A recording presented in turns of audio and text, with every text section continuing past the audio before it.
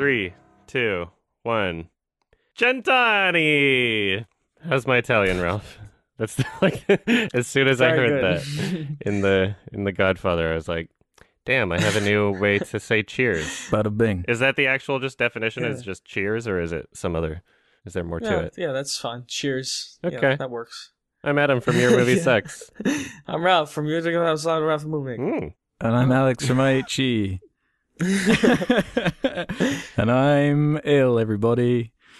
Oh no. Yeah. I think I've got it, guys. Yeah, I'm sick. Yeah, am I allowed to say it? Yeah. I guess God, so. how do you even broach this? Yeah, I'm pretty sure I've got COVID-19. Mm-hmm. I got no way to test for certain, but it's definitely respiratory, whatever it is, and it seems like a huge coincidence to have the symptoms that I do. Yeah, this is not a bit, everybody. This is we were talking about this before we started recording. I wouldn't joke about this. Like, yeah, I wouldn't wish this upon anybody. I can definitely see why it is causing the problems we are currently in, because it is horrendous, and I'm pretty sure if I do have it, it is only a mild version, luckily, because I am only 26, so I'm looking pretty good at the moment. Yeah, it sucks. Yeah, yeah, I can imagine. And so you've had symptoms for like about a week or whatever, right? Yeah, it would be a week tomorrow. Because at first I thought a couple of days passed and it was seemingly kind of going away, and I thought, for most people it kind of sticks around for at least 2 weeks before, you get some reprieve. But I have all the symptoms still, well, some of the symptoms, so I got to apologize for my voice sometimes, and one of the more annoying things I'm experiencing is this really strange kind of dizziness or fatigue, or... Yeah. I've been describing it like I'm just constantly a bit drunk. So if I say anything stupid, I apologize. All right. And by the way, everybody, we're not forcing him to record this. We were like, hey, you can take a break if you want. And he's insisting that we keep No, doing it's the fine. podcast, Well, so. I can sit here and talk about The Godfather for a couple hours. It's fine. Not that extreme. How are you feeling, Ralph? I'm fine, compared to Alex, I'm doing great. Okay, rub it in. That's fine. Have you seen any movies? There's no movie news or anything, so we should just talk about The Godfather. I mean, if there's anything you guys have seen. I've caught a couple Netflix things, but I mean, I'm not going to talk about them by myself if you guys haven't seen them. I saw Tiger King. I saw Beastars. I saw The Platform, but I don't know. I'll have like a quickie of those things out in a couple days anyway. Did you watch any of those? No. I watched Turnt. I watched a movie called Turnt. Turnt. Which was really bad. Oh. Yeah, that was on Netflix or anything. How was that? But my brother said like The Platform was like the next big movie and everyone's watching it. Yeah, I don't know why. And it's like the metaphor was really on the nose. I'm like, I don't want to watch that crap. I'll watch Turnt instead. It was way too obvious and way too preachy, and the filming style kind of reminded me of like Cube in terms of like filming concept. Take a room and then pretend it's many rooms or whatever. But yeah, it was just kind of dumb. It wasn't good, it's and nobody Spanish likes though, the right? ending. Yeah, it's weird. That's what's really weird about it. Is like every once in a while there'll be this like big foreign horror movie, and I'll be like, man, there's so many better foreign movies out there. Like, and this is the one that everybody's seen right now. So strange. You think it gets a pass because it is foreign? And it's a horror movie. I think that's more the pass. I think people have low expectations. Yeah, I think it's the horror movie more than anything. I think that's the aspect. And it also pretends to be a lot smarter than it is. So... Oh, right, okay. I mean, yeah, there's people that might gravitate towards that. But, not trying to throw shade. It's okay if you like it. I did not. And even the people that love it don't like the ending. I don't know. The ending was bad. It wasn't like... bad compared to the rest of the movie. It was just bad. In line, yeah. All right. I guess Godfather. Unless you want to describe what Turnt was, because I don't really know anything about it. No. Yeah, what's Turnt? No, you got to say. You can't just bring it up and not say. It's a movie. Well, I watched it just because of the title, and it had $1 million budget. And yeah, it's like it's really cheap, really bad movie about like a rapper who's making an album called Turn. He gets shot on the street, Oh, and like some guy tries to avenge him. It's dumb, okay. but it had a cool title. Was it like on a streaming website? It was on Amazon Prime. That's Oh, where I found it for okay. free. And so like I didn't want to judge it too harshly. I heard that South by Southwest is like doing their film festival online through like Amazon Prime or something. But it's only for people in the US, okay. so Oh, I don't know if really? that's happened already, but you should check great. it out. Yeah. I've never That's gone to awesome. South by Southwest. Oh shit. I guess it might have already happened. Oops. No, it says postponed. Okay, well, Yeah. I don't know. Look it up. Cuz it might there might be something like that. That sounds cool. Yeah, it was canceled. But there's and so then many they said they might movies do I things see. online. Like Love on a Leash too. Like that was on Amazon Prime. Like Oh. a lot of people just put like whatever movies on there that Yeah. are really weird, and I can like just checking them out. Dump whatever you want You on find there. some gems. I've definitely curated a watch list of things that look terrible on Amazon Prime. I haven't done much watching on Amazon Prime, but I've definitely curated a watch list of things that I might Yeah. check out in the Yeah. future. I found like a whole series of like Roblox machinimas on Amazon Prime. Really? There's like just all sorts on there. Yeah, like just anything is on there. Streaming's It's the cool. future. Yeah, man. And then you have the Amazon produced shows, which are like hundreds of millions of dollars, and they get like Yeah. big stars. Yeah, and Oscars. And you have that next to Love on a Leash. 10 out of 10. Yeah. Banned from IMDb. All right. You want to introduce the film, Ralph? It was your recommendation. No, it was Alex's. Yeah, it was recommendation. mine. Oh, yeah, it was. surprisingly. Oops. Wow. What? Because I'm Italian. Yeah, I that's recommended it. I forgot. It's a great movie, though. Yeah. Alex, go ahead. Unless Yeah, you want so me to I- say it. Well, why don't we take one each, seeing as there is a trilogy and we're doing the whole All right. trilogy. Sure. So I'll do the Okay, first great. one. I can I'll see do where the this is second going. Yeah, so let's start with The Godfather, 1972 movie directed by Francis Ford Coppola. How do you say it? Coppola? I think it's Coppola. Coppola. Yeah. Yeah, think. based on the Coppola. the novel of the same name written by Mario Puzo. Is that right? How you say that? I don't want to upset anyone. Blame the COVID. Which apparently, yeah, okay. Yeah, apparently it's so similar to the novel that Francis felt that putting him, Mario Puzo, saying, what does it say at the beginning? Mario Puzo is the Godfather because it is so similar to the novel as like a respect thing. But yeah, it's, what is it? It's ranked like the second greatest and most influential film of all time or something in the So yeah, it's number 2 on the top. American Film Institute. 250 on IMDb also. Yeah, right on every behind ranking thing like that. Yeah, and what is it? It's just behind Citizen Kane on the American Film Institute. Okay. It's a lot of people might know it because of. I didn't realize there were so many references in The Simpsons. Oh yeah, of course. Yeah. Yeah, loads of references to The Godfather. There's a It's Godfather very reference quotable. in Zootopia. Really, remind me. It's been a while since I've seen Zootopia. I think before they go up to like a possum or something, and he's like literally just doing the Don Corleone yeah, accent. he's doing like an "You come impression to me of on my daughter's yeah. birthday, wedding or whatever. Yeah, Damn, my daughter's God, I'd right. forgotten Asking about of that. a Yeah, that favor, was. Yeah, that was funny. Marlon Brando. That actually made me laugh in Zootopia. There's like iconic lines in this, so Yeah, it's It's very very quotable. quotable. Yeah.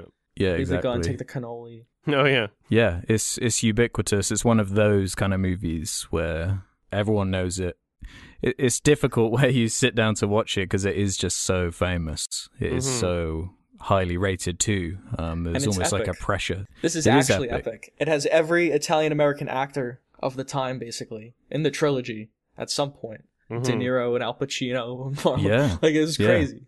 It has from my understanding, a pretty interesting kind of behind-the-scenes drama too. Oh yeah, with, it, Dude, with how it The got mob made. was involved, basically. really? Yeah, Yeah. yeah. You definitely know more than me, Ralph, because this is only my second time seeing it. The first time I watched it, I must have been 17, and I didn't really get it back then. But I really enjoyed it this time because I've kind of been on like a mafia movie binge at the moment. I just Oh, yeah. watched all of The Sopranos, the whole So you Godfather watched trilogy. Goodfellas? Yeah, I watched Goodfellas again. Madagascar. Yeah, Madagascar Trilogy, all of it. Yeah, I do have a good kind of starting off point for this movie on that note of how just kind of famous and highly rated it is, with a question from someone from the Reddit. Okay. Called Kevin Spacey's Garage. I didn't see that name before. Do you think films like The Godfather maintain a title of the greatest film of all time, more because of how influential they are or how well they hold up, considering the fact that many people would consider mob films that came out after it, like Goodfellas, Casino, Gotti, and The Irishman, to be vastly superior? Do you think it should keep that reputation based on influence alone? Yeah, the Gotti's a joke. Yeah. Well, a movie like Goodfellas, I love it because it portrays the gangsters as more of like sociopaths and kind of cowardly, how they really were, coked up all the time. Mm-hmm. And this, like The Godfather, these movies were basically, at least the first one, was backed by the mob. Like, the producers were threatened by the mob, and they couldn't mention mafia in the movie. They call it family and stuff. They can't say the word mafia in the first one. That's crazy. And you notice they don't. Yeah, they change a line. I forgot. Like, he insults someone and calls him like a guinea wop mafioso, and they change the line to something else in the final movie. I had no idea. They just didn't want any involvement. Yeah, and it makes sense. They didn't want publicity. They're the mafia. So it was scary. Yeah. Of course, that went away over time. That would be a really The intimidating movie's like infamous project. for that. And also, because they worked with the mafia, they had a lot of authentic locations, and they got to shoot wherever they wanted within Little Italy and all these areas that they actually operated in. So it added a level of authenticity that made the movie what it is, made it so great. That's crazy. Yeah, and on top of all that, there was a lot of drama with the studio not really trusting Coppola. They didn't give him any money either. Very little money. And they didn't trust his decisions, and I was reading that Francis was... he was almost acting like a godfather, being the director and like firing people and like basically having to fight to get the film made in the way he wanted it to be made. And clearly it paid off in the end with how it came together. Yeah, he made them an offer they couldn't refuse. Yeah, exactly. I guess to kind of answer that question, I think that having influence does play a major role in terms of how well a film is received, you know, in like a test of time sort of thing.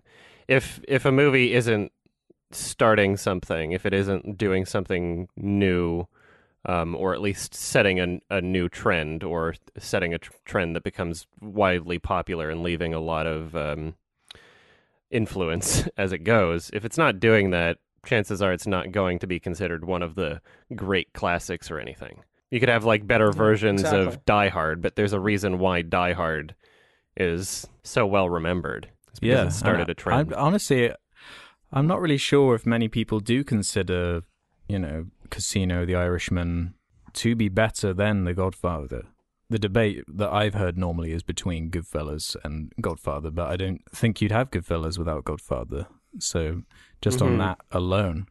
Yeah, it makes sense. And also, I think it really does. I think it is as good as they say. I was really impressed with the epic scale of it, and it's a long movie. It's 3 hours long. Yeah, the second one's 3 hours and 20 minutes. So yeah, and crazy. Whereas in the second and third, I kind of noticed that a bit more. But I thought the first movie was really well paced, and I really liked the kind of scene construction and the excitement and tension of it all. I think it is very well made and holds up really well. To me, it felt kind of like it was two movies in one, and not criticizing the length or anything, but pacing-wise, it was like it felt like there was a clear end of the first half and then beginning to the second half sort of thing, where like realistically it could have been like a part one and part two sort of film. Like it could have been two different things, and it would have been like, okay, this makes sense. I'm glad it wasn't. Like it works just fine as one whole movie. But yeah, pacing wise, it seemed like it was two films basically. Yeah, it's like an A plot and a B plot that carries over into all of them. I love the length of it. There's the opening wedding scene that goes on for a long time. It took like a week to shoot, and there's like 700 extras. That was epic. That's like truly epic to me, not Aquaman.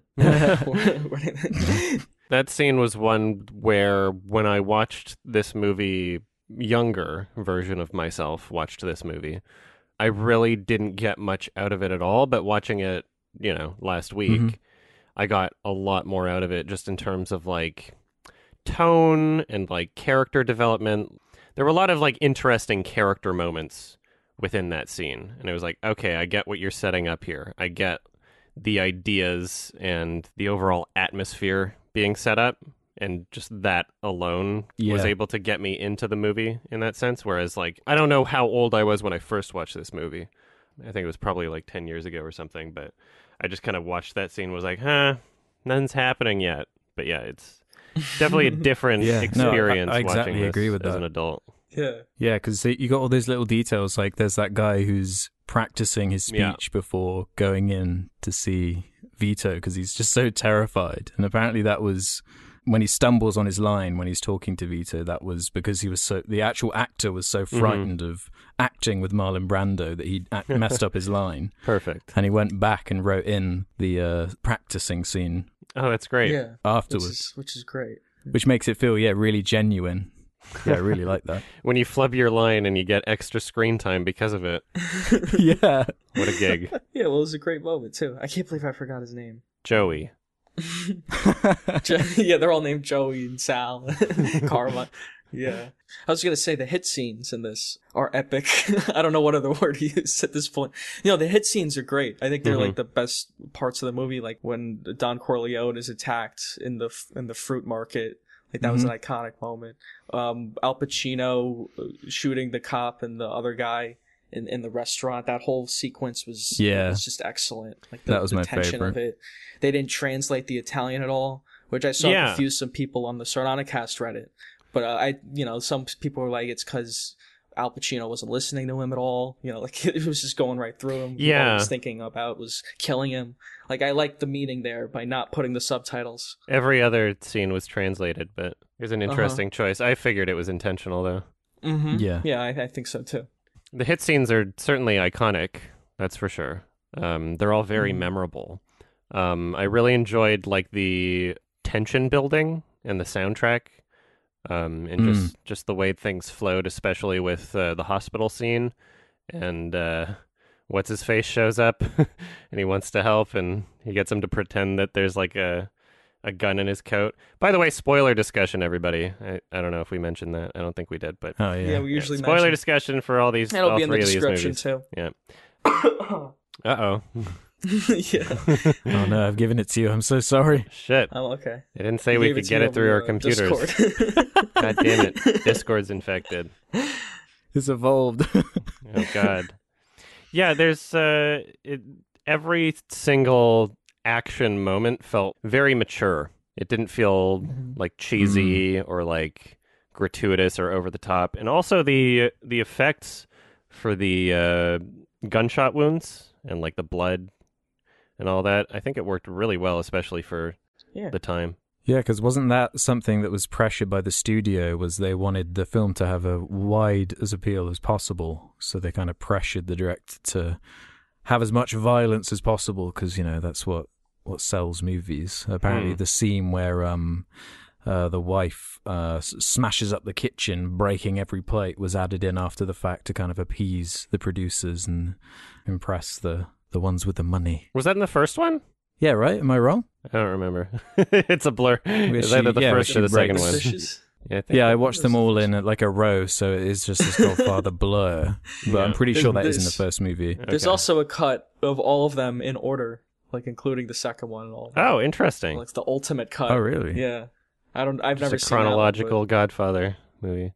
Yeah, I That feel could like be that cool. takes a lot away from how they're structured. I'm sure, but it would be at least Okay, interesting. I guess it would be cool to see. Yeah, definitely interesting to see. Yeah. I want to see a Just out of chronological Saw series.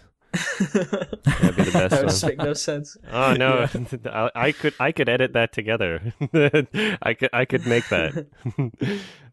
It would be a long movie and very fun. I'm surprised, like, even this movie, I'm surprised the mob was okay with it because of the amount of violence. How the mob is presented in this, there's some bad things. Yeah, like how I couldn't tell you. deal heroin, like that's all mentioned. And also how they gave it to poor neighborhoods. They kind of take like a virtuous kind of stance against the drug thing in this one, don't they? Where they're like, no, we can't. Yeah, I guess you're True, right. yeah. The Don Corleone does. Don't He's like, sell it to the we're kids." remaining traditional. Yeah. Don't sell it to the kids. I don't want it in schools. Yeah. So they're Even like the good guys. It is definitely romanticized compared to later movies, especially the fact they don't say mafia at all. They say it in the second one. Mm-hmm. The police call them the mafia, or the guy in the courtroom. Such an interesting choice. Yeah, I don't know a lot about the behind the scenes stuff. I figured you guys would probably have that information. Yeah, it's so. definitely it's really interesting because there was a fair amount of controversy after the film came out about this very subject. About, is it, like a stereotypical depiction that's doing more harm than good?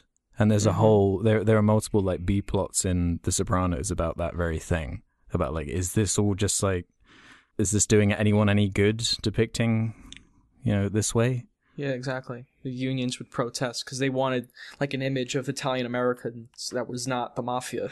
They wanted to get away from gangsters and all that. And movies like this kind of promoted that kind of stereotype. They saw it. Yeah, and I was reading some makes like sense. real life, gangsters. After they saw the movie, they were like blown away by it because it was just like their lives on the screen. Yeah, That's crazy. of course. Yeah, so it was kind of romanticized by them for after that point. What does Vafangool mean? Do you know, Ralph? That I don't know. Okay. Vafangool. I just had it in my notes. Vafangool.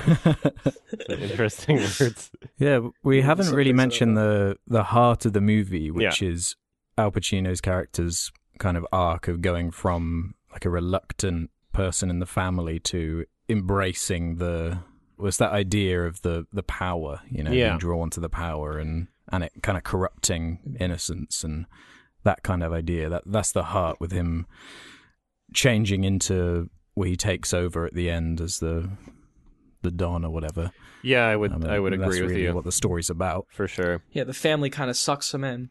It's a great movie about family, unlike The Last Jedi or something like that. Like Fast and Furious.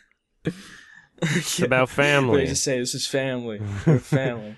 Because the Well, I family, said like it. he's trying to do a legitimate thing. He's trying to live his own life. He has his own girlfriend, but his family is part of this mafia, and their situation is so bad that they start like their lives are in danger. And what is he going to do? He has to come in and help them because it's his family, and that life kind of like just it destroys him in the end. But he gets sucked into it, even though he really had every good intention in the world to be a good guy and to go straight. It's very sad. Yeah, it is a tragedy. Yeah. I really enjoyed the like visual sort of transformation as well. Like it helped make the character transformation that much more apparent. Like in the wedding scene at the beginning, like when you see him line up for the photo with his family, it's like, wow, this he's dressed entirely different than everyone else there, and that's kind of like a nice little visual to sort of solidify the difference in character dynamics. And then that scene where Kay sees him after so long, and he's got like the full like mobster suit or whatever.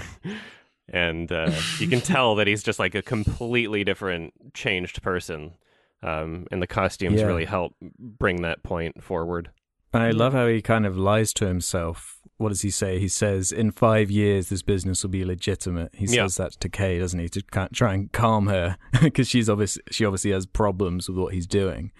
And it comes back later in part 2 in a really nice, like, roundabout way. That kind of hammers home the idea of the movie. Do you think he didn't mean that? Because I thought he wanted to go legitimate. I think that's how he was justifying what he was doing in his own kind of psyche. Right. Yeah. Yeah, he was convincing himself to some degree. Yeah, exactly. Because we see it, obviously, like it's not legitimate in 5 years. That's like a huge part of part 2 and what happens there. If it was just like Godfather Part 2, it's like worked out. We got an ice cream truck It's business. just really chill, yeah. It's funny.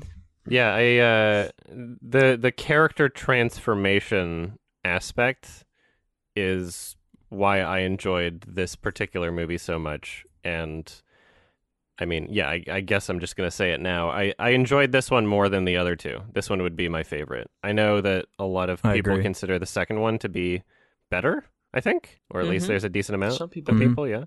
Yeah, the character transformation aspect really, really helped with this one, and I thought that it had the best pacing too. Yeah, for a I long movie, totally it doesn't agree. really feel Mhm. like it drags on or anything, and every moment of the film feels more or less justified in terms of it building on the ideas that it's presenting and building on the characters it's showing. It's not just throwaway moments, like you're actually developing things in the story and the characters. Like you see the juxtaposition between how people are reacting in the opening scene when they're asking Vito for these favors, and you see this like stark contrast between the first guy that asks him and how he's like, "Oh, you come to me after blah blah blah. You don't even treat me like family, blah," and just like the dynamic and how they interact with each other versus the next person that shows up, and not only their request but just how these characters view each other, and you see this nice range and you understand these dynamics better.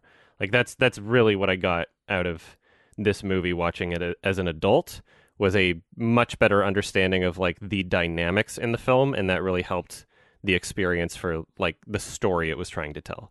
Like if you understand the dynamics of everything going on, then it's like, okay, that makes it just so much better. I feel like there might be, in terms of like what didn't help my first watch when I was younger, I feel like there might be like too many characters that might have influenced my ability to follow what was going on the first time I watched it.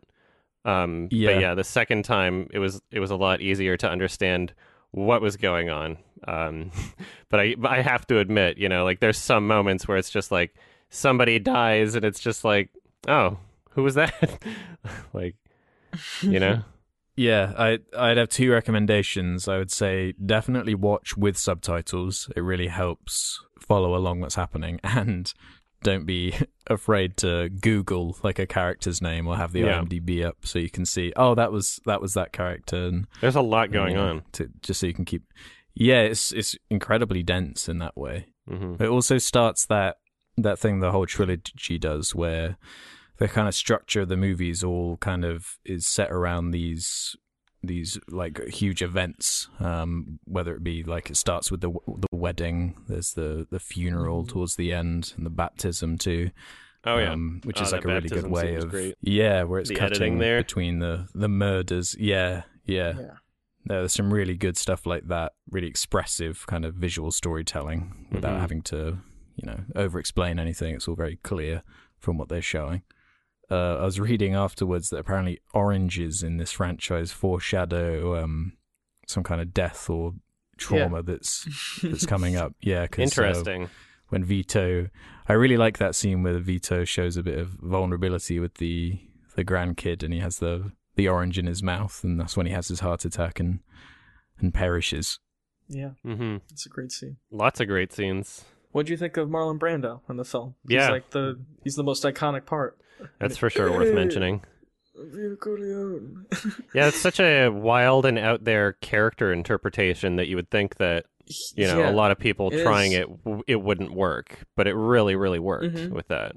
It really Immediately you works. think it's like comedic or something, but it works in the movie. Hmm. It's comedic when people imitate it because it's so iconic. Yeah, it's very but ambitious. there's nothing about the movie. Yeah, in the movie it works really well. Yeah, because they sell that he means business. They show very early on with that horsehead scene that you do not fuck with this guy. Like he means what he says, but he It's also scary. has that kind of like honor code. He has his own set of morals, and that's what is so interesting about all these kind of mob stories, is that they just live in a completely different world. They do abide that they don't abide by the law, and they do just live by their own rules within the structure of everything else, and that's inevitably what leads to the decline, because it just can't exist in society in the way that it does. Yeah. Yeah. Their own set of principles. So did they like did they poison the guy before the horse head thing, or were they just really quiet? The guy's a really heavy sleeper. Oh, like knock him out? Yeah, I don't just know. assume he was just sleeping. Yeah. You're not supposed to think about it. Okay. Yeah, they just in the middle of the night they came in with a giant Yeah. horse head. and put He's it just there. like soaked. I Maybe love they killed how the horse right there. pretentious his fucking bed set is. Just like the gold pillowcases and shit. Like, holy fuck. Yeah, that's Who's that funny. for? What an asshole. Yeah, that was a sequence that caused some drama behind the scenes. Oh, yeah. I think it was Frank Sinatra. Oh, really? He thought the character was based on him. He got very upset about it. That's great. That would make sense. I love it when people get upset about characters they think are based off of them. It just seems like you're projecting. I forget which character it was, but Lindsay Lohan did that once to some movie. She's like, you're just supposed to be Lindsay Lohan, and I demand royalties. And it's like, what? Oh, that was for the GTA 5 cover with the like woman Oh, yeah. in a bikini. Just like, Yeah. okay, that's my likeness. It's like, what? Yeah. that just draws attention to it. Yeah, not everything's about you. Calm down. There were some really great shots in this movie too. I particularly enjoyed the one where the guy gets strangled in the car and his feet break through the windshield towards the camera as the vehicle drives away. And just the vehicle driving away within that shot just adds like another layer of like coordination to it, where it's just like, oh, okay, wow. Like this is a very well coordinated, well thought out shot, and it works very well. Yeah. They pulled The it opening off. shot of like the zoom out. Even when Don Corleone's assassinated in the street, there's like a bird's eye view shot that was really cool. It was like a god's eye point of view or something. Mm-hmm. It was, they put a lot of thought into it. It also was way darker. Like the cinematography is really dark. There's like lots of eye shadows, and people are like, there's scenes that are totally in shadow and like black. The studio thought the movie was totally unreleasable because of that.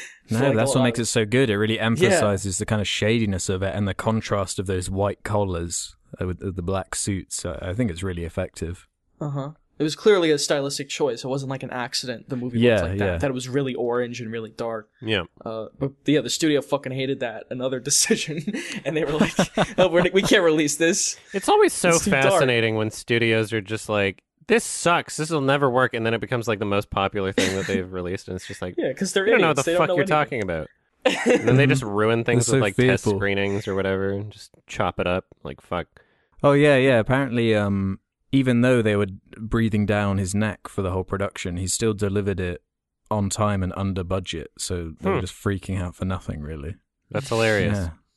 And I'm pretty sure it was at the time like the most successful film ever released. So it was basically the fucking Avengers of the time. Yeah, it was like The Irishman, kind of like all the Italian guys get together, make a movie. Yeah, because it went through Irishman so of the many time. different directors. It was a really troubled production, and I think that's what led to this one being the best of the trilogy, because we've talked about this before, where when like art has to be made through such trials and tribulations, if it does work out, it tends to lean to it being quite special if it is able to overcome the restraints, because as you see, the more power and freedom that the crew is given, there is a gradual decline, in my opinion, after this point. I think Robert Duvall is great in these as Tom, but he's not in the third one, and the movie really misses him. And the same thing with the second one. You don't have Marlon Brando in that as Don Corleone. You have Vito, actually. You have Robert De Niro playing him. And De Niro's great, but it's sorely missed, like the iconic, Don Corleone that Marlon Brando played. I agree. Because he was It's a great supposed to part of be the he movie. was supposed to be in it, but he just didn't show up on the shooting day, I believe, because he felt he was so slighted by the studio or something like that, by Paramount, I think.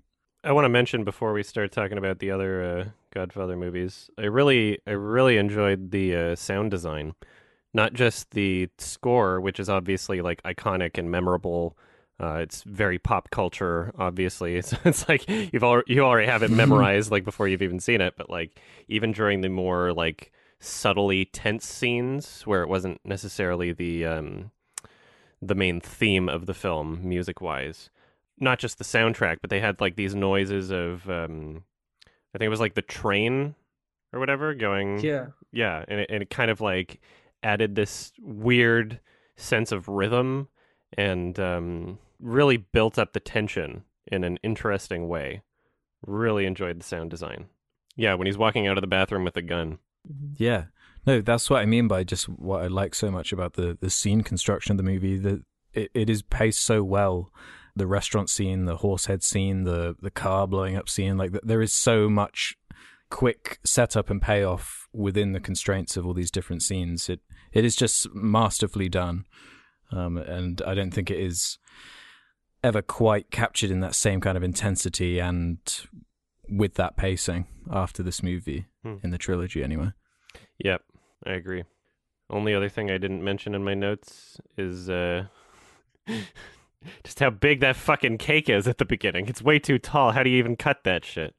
It is huge. I can't not mention that. What the Gotta hell is feed a that lot cake? of people, though. You gotta get like a ladder for someone to cut the fucking cake. What is that? It's so excessive. It did look like a pretty fun wedding, though, to be fair. They love their cakes. Yeah, it was a really like authentic Italian wedding. Even in the second movie, he has a cake and he gives it to the waiter. He's like, "Show it around to everybody," and he shows everyone individually Everyone the cake. sees the cake. Italians love their desserts and their pastries. All right, yeah. Final thoughts on part one. It's great. It's pretty much as good as movies get, I think. So Yeah. like 5 out of Yeah, 5 maybe. if I had to give it a rating, or 10 out of 10. Yeah, I'm on the same level. I think it is masterfully made. 5 stars. And I'm giving this one a great out of 10. It's 8 out of 10. It could move up to a 9 for sure. Like I said, really love the character transformation. Love a lot about it. Sound design, a lot of great shots, well paced. Obviously very influential. But I'm not a huge fan personally of mafia movies in general, like mobster. Like it's like a genre where I'm like not. It doesn't like speak to me as much as like some other genres of films, which is why I really got a lot out of this just from the character transformation aspect. If that aspect wasn't in the film, I would still think it's a great movie technically in pretty much every way, but it wouldn't connect with me as much as it did if that aspect wasn't there. That's what I really, really got out of it in terms of like a personal movie watching experience. So yeah, 8 out of 10 for now. Could get higher another if I watch it again, you know? Mm-hmm. All right. Who's introducing part 2? I guess I'll talk about it. Yeah, you did. Briefly. It continues on following Michael Corleone, played by Al Pacino, but also in this film it follows Vito Corleone as a kid and then as a young man living in Hell's Kitchen in the early 1900s, and that's basically the two plot lines going on at the same time. Michael's trying to find a traitor within the family as well. So he's going on like a murderous rampage, and it starts basically a little war within the family. And that's basically what's happening. It focuses more on like, what's the brother's name who becomes the villain? Fuck, what is his name? Fredo. Yeah. Alfredo. I was going to call him Frodo. Yeah, let's call him Frodo. But I love that dynamic he has with his brother in this, because Michael clearly has way more power than him, but he also doesn't want to use it against him because it's his brother and it's his family. And so there was this interesting, like, I know this guy's fucking me over and I have to kill him, but I can't because he's my blood. And there's like even a line, he says, don't do anything to him until my mom is dead. Yeah. So it's like, it's not even him alive. that wants him alive. Not while she's alive. Yeah. Because it's just for her. Like, after that, I don't give a fuck what happens to him. Mm-hmm. Like, that was really, it shows his character at that point. It was really fucked up. What was the reasoning for the older brother being skipped over and the power going straight to Al Pacino? Was it just because he acted? He was more it might have been because proactive he and saved showed I think it was his just dad's 'cause he was more life in the proactive. hospital in the first movie. That might have been it. Yeah, I His assumed dad it was just that. But appoints him. Yeah. Yeah. I don't even know if Fredo's there in that meeting. When he, like, gives all the power to him. I forgot. Yeah, I just interpreted it like from the first movie when Marlon Brando like smiles while he's like in the hospital bed. I figured that was like a moment where he's like, you're part of the family. Like I sort of expected like that would be how the power would be given to him in a sense. It was just from his decision. He's the most competent one, too. He got a college education and everything. Yeah. Like, Fredo, they see him as an idiot. They totally look down yeah. on him, which is partly why he betrays the family. but it was really sad. Like, there was the scene when he's in that chair and he's like, I'm the smart So one, good. I'm smart. And he's like leaning Yeah. against this chair and he looks so weak and pathetic. It's like and Al pathetic, Pacino's yeah. standing there. Yeah, it's brilliant though. You think I'm a screw up? I was just thinking of Onward. I'm smart, I could do things. It's like, yeah, you can't. I guess that is what will define for you whether you prefer part 1 or part 2, because I'm kind of with Adam where I really like the kind of fall of the of Al Pacino's character from the first movie, and this one's more about that family falling apart. It's about the family starting to lose its respect and just kind of crumble. Yeah, it's the end of the family, but also the very start of it with Robert De Niro and all his stuff. Yeah, and personally, I really liked all of the Al Pacino kind of flashback scenes. Those are my definite like favorite scenes in the movie, aside from the brother interactions. Because while I thought part 2 was very, very good, I did feel like it sagged a little bit in the middle with the Cuban Revolution segment. I don't know what it was about that part for me where it lost a bit of momentum, and I couldn't help but directly contrast it with the first movie where it's like I didn't feel like that it was dragging at any point in the first movie, but around that point, especially with how long part 2 is, especially with how it does get a lot more complicated. Like, the first movie is dense with its story and trying to keep up with all the characters and the plot and the relationships with everyone, and it gets even more complicated in part 2. So it might just be a case of, like with the first movie, where I've seen that movie twice now and it's a bit more clear and easy to understand in my head. Maybe I need to see part 2 again, because that's another thing I was reading about was when part 2 originally released, it wasn't as highly regarded as it is now. There was way more of a disparity between what people thought about it. It was like half people thought it was just nothing compared to the first movie, and the other half thought it was much better. Yeah. And there's definitely something to explore. But people probably had very high expectations for it too. Oh yeah. Yeah, how do you follow up the best movie of all time type thing, Yeah. you know? Did you mean This to one say won Best Picture too. De Niro flashback scenes? Because he said Al Pacino flashback scenes. Oh, sorry, yeah, De Niro. I honestly confuse them all the time, and it took me a Al long Pacino, time. Robert De Niro. Like, it was about halfway through this movie where I realized that it was actually De Niro and not Al Pacino playing like the younger Really? Vito Corleone. Yeah, like just in that time period, just the younger versions of themselves, they look way too similar, and I get them confused all the time. Current Pacino and De Niro, very easy to distinguish, but the younger versions, like, they looked way too similar, and I was confused, but I figured it out. I figured it out eventually. It was really good casting. I really liked De Niro's commitment to... He barely has any dialogue in English, even. It's mostly in Italian, which I really respect, because it really tries to do the adds to voice the authenticity. a little bit. Yeah. They mentioned that, like, he can't speak at 9 years old at the beginning of the film. So it's like, was that just her way of trying to, like, convince them not to go after him? Or is that, like, speech impediment sort of trying to be used to describe or explain why Vito winds up talking so weird? Is that, like, kind of... It must be something like...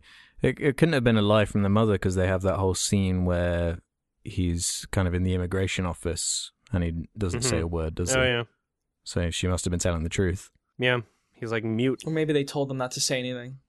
Well, I mean... His history. If anyone found out who he really was, he would be killed. Yeah, that too. You get better child performances when they don't open their mouths. So That's true. True. That's actually a good thing about the movie, that the children don't talk. Probably take a lot out of it. Because we see a lot of sequels, and a lot of sequels are bad. This is one that feels like it's a natural extension of the first one, and it actually explores things that are interesting and you want to learn about. You want to learn what happens to this family afterward, and you want to learn about Vito's past and all that. All that's interesting. It doesn't feel forced or shoehorned. yeah. So I did like, the writing is still really good. It still looks great. Like, all the acting is great. It's a high caliber movie.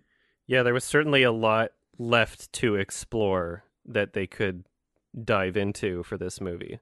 it did feel like earned in a way. It didn't feel like unjustified, like they were don't leave no stone unturned trying to figure out how to stretch the story out or anything like that. There was a lot that they could do with it, and I'm glad that they went, back in time and also continued the story forwards. Yeah, and there were parallels definitely between their arcs and what Vito was going through and Michael. Yeah, it's incredibly ambitious to basically have these two movies in one, because the plots they're not like directly related to each other aside from that is the same family. Like it's not essential to know one to understand the other or anything like that. So you could kind of watch them independently of each other, but they do work as the one rising and one falling type thing, because it is really satisfying, especially to see Vito kind of outsmart that smarmy guy. I can't remember his name. The guy in the white hat. Yeah, I found that to be quite satisfying. Yeah, that was really cool. That whole subplot was really cool. Yeah.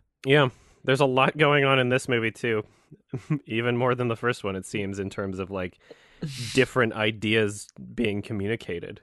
They have that whole like courtroom scene, Yeah.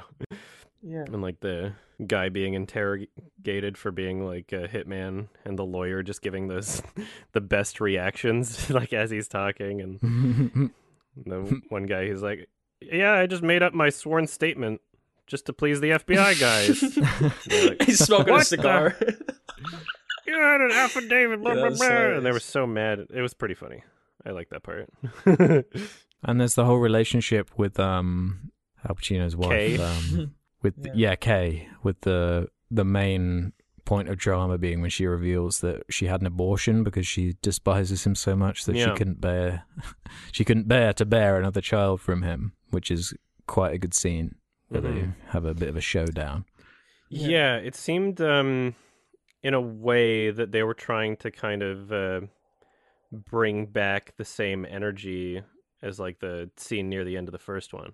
I really love how the first movie ended too. I thought that was fantastic in terms of just like how to wrap things up while leaving it, open-ended and having you think about things.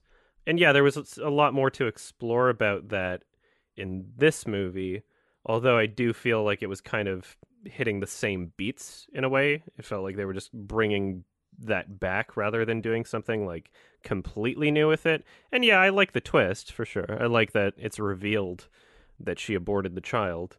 But yeah, it does feel like kind of a almost repetitive in a way. Like it's great performance scenes for sure, but it does feel like I felt more that way about the third one.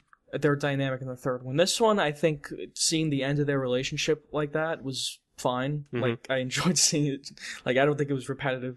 Well, that the original idea for the movie was that Al Pacino's arc was going to be his death in the movie, and contrasted with the rise of Vito, which I kind of like the idea more of, because then you wouldn't need Godfather Part 3. I mean, it would have been kind of cool if they had embraced that. You don't need Godfather Part 3 like, either wrapped way. Up. Right. Oh, yeah, like, sure. Even the dynamic with Kay, like, it's pretty much ended in this. He was grounded to reality through her, basically, and to, like, a normal life. And once she's gone, it's like, all right, all the bets are off. But there was nowhere else to go with that, really, aside from him feeling guilty about it. About how poorly he was as a husband. But that's it. Yeah. It's like, okay. Yeah, because Coppola describes Part 1 and Part 2 as the real story, and then Part 3 is like an epilogue. She's like, what? Okay. What? Okay. Well, it's a strange way to structure a trilogy, because you're basically admitting that the third part is just not as important. Really. Well, that one is way more of a character piece just about Al Pacino or Michael. Like, the rest of them are about the family. They focus on other characters, and they focus on the sister and his brothers. That one's just about him, really. We'll get It was into weird. Part 3. It didn't really have a B plot. Yeah, we'll get to... But that one didn't really have a B plot. Like these the rest of them had. I enjoyed how this film started in terms of like setting things up. Like, it didn't need to explain every little thing that happened in between. I thought that it was really interesting to have Michael's sister coming to him for money. Like, that was an interesting dynamic to set things up on. Yeah. It's a nice start to the movie where it's like, okay, yeah, I understand what's happening here. It starts differently too. Like it's not the same movie again. They go to Italy in the beginning, and you see like all that stuff, the backstory. Vito. I loved everything in Italy, and his revenge later on. All that was really interesting. Mm-hmm. Yeah. A lot of the same technical aspects, still really well done. The bullet wounds and gunshots and everything were, I thought, very well done. Soundtrack was great. There was like well shot. A hit gone wrong, like in a bar, and a police officer walks in. I thought that scene was just crazy, and it devolves into a shootout, like in the street, and the guy gets hit by a car. I love that. I thought that was epic. I perhaps this might have been just because I watched them like pretty much directly after each other, like one day and then the next day, like part one and then part two, the day after. But it almost felt kind of like, after a while, just a little bit comical, just how many characters were strangled from behind.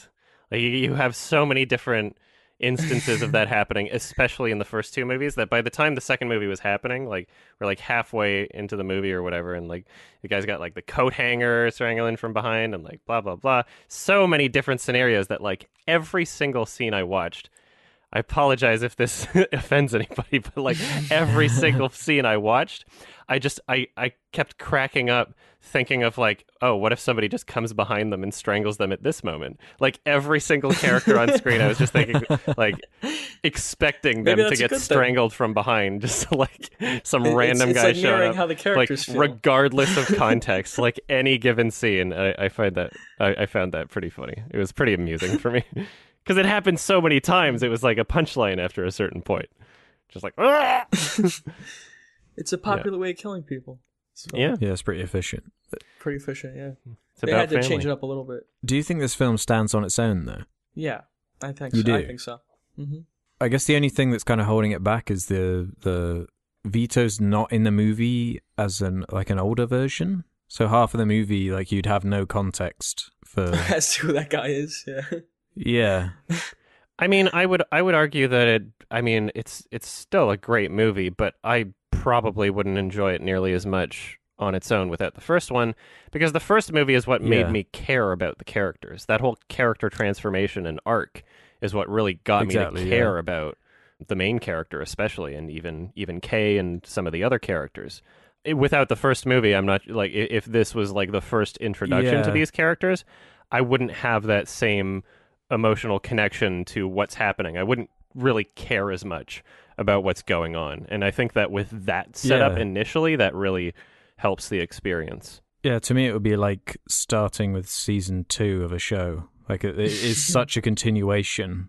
Like I really think the first one's essential, and you can't. I can't imagine just putting on The Godfather Part 2. I feel like I would have to kind of do a double bill. Mm-hmm. Yeah, still great. Just didn't have as much for me in terms of like a personal connection to the movie. The technical aspects are all things that I appreciated, but there's no real hook for me from like a character perspective, because I felt like even though certainly there is a journey of this character in this movie, I mean, most of the journey was done in part 1, and that's what I was really attached to, was this character transformation thing, and it felt like, although to some degree he was still transforming in ways, it just wasn't as extreme. Yeah, you're saying exactly what I'm thinking. Like I think we're on the exact same page for these first two movies. It is exceptionally made, but I don't have that same connection, and I don't think it's quite as memorable, just in terms of like that like scene structure from the first movie and just the iconic lines and everything. I don't think it's quite on the same level. Yeah, reading through my notes, it's like I remember all these scenes, reading them, but like I don't need to do that for the first movie. The first movie is like etched in my brain. When I think The Godfather, I'm thinking of like all of these classic scenes from the first film. I'm not really thinking about the second one. It's like a nice addition to the story, in my opinion, but not nearly as memorable. Yeah, I feel the exact same way. What about you, Ralph? Well, I don't feel that way. Mm-hmm. What would you give it out of 10? Me? I'd give it a 10 out of 10. Mm-hmm. I think it's just as good as the first one. I honestly feel like it's a natural extension of everything that first one started. Mm-hmm. It's one of the best sequels, I think. Yeah. Up there with Toy Story 2 or The Lord of the Rings. It felt like, again, just natural part of the story. Yeah. I agree. It felt like a natural extension, but it still felt like an extension in a way. I felt like most of what I loved, Like really, DLC.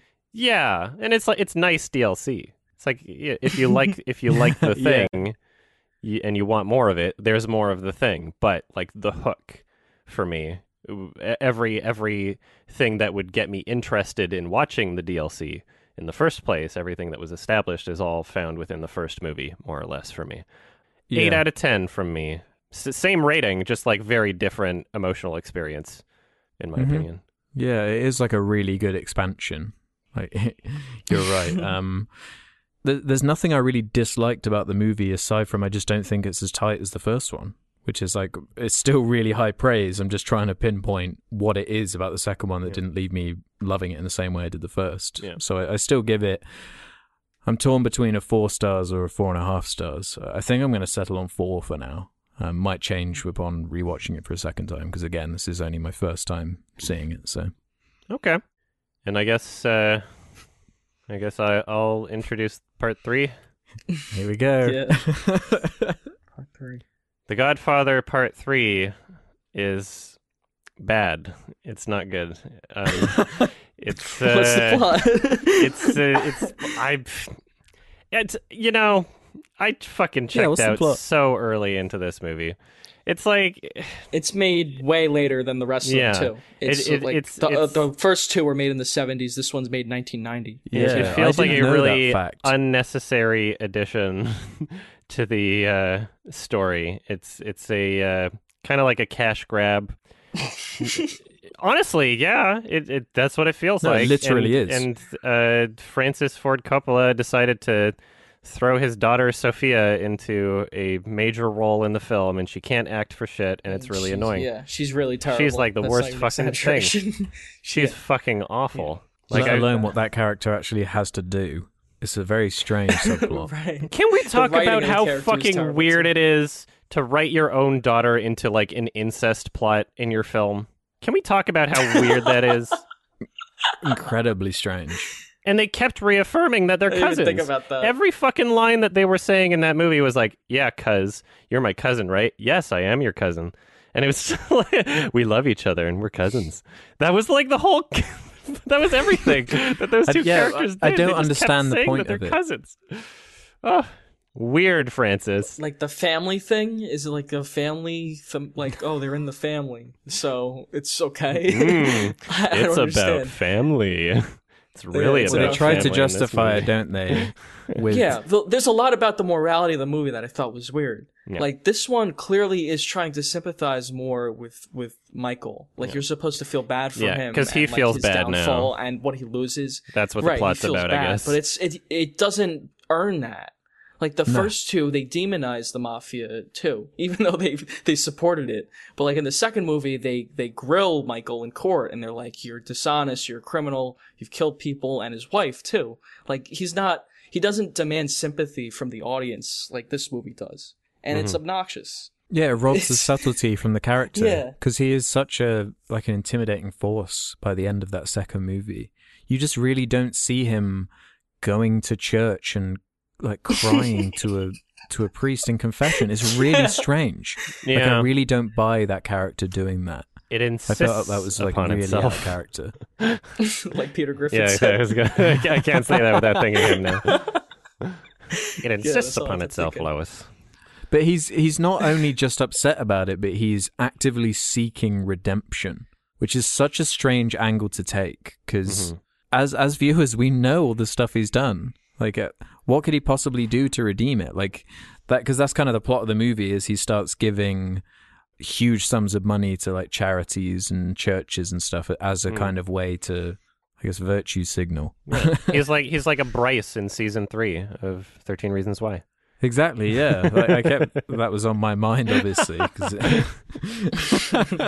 it's like, it's a really unsubtle, clumsy way of trying to end that character arc, because I keep bringing up The Sopranos, but the main character is really similar in the way he's like a messed up mob boss, but they never go that route, and they make it way more realistic and complex, and they let the audience decide really like what to take away from the character, instead of trying to be like, okay, now let's make him sympathetic, and he does have a heart, and it really does ring hollow from that kind of angle. I feel less upset about the direction that they took the character and more upset about how it was presented.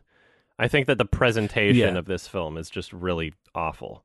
All things, like not just like the level of subtlety in terms of like what they're trying to communicate and just the clumsiness of how they're communicating ideas, but also like even like the technical aspects of the film. We already mentioned the acting. A lot of the acting's bad. Sofia Coppola is like easily the worst actor in the movie, and she gets lots of screen time, and it's really annoying.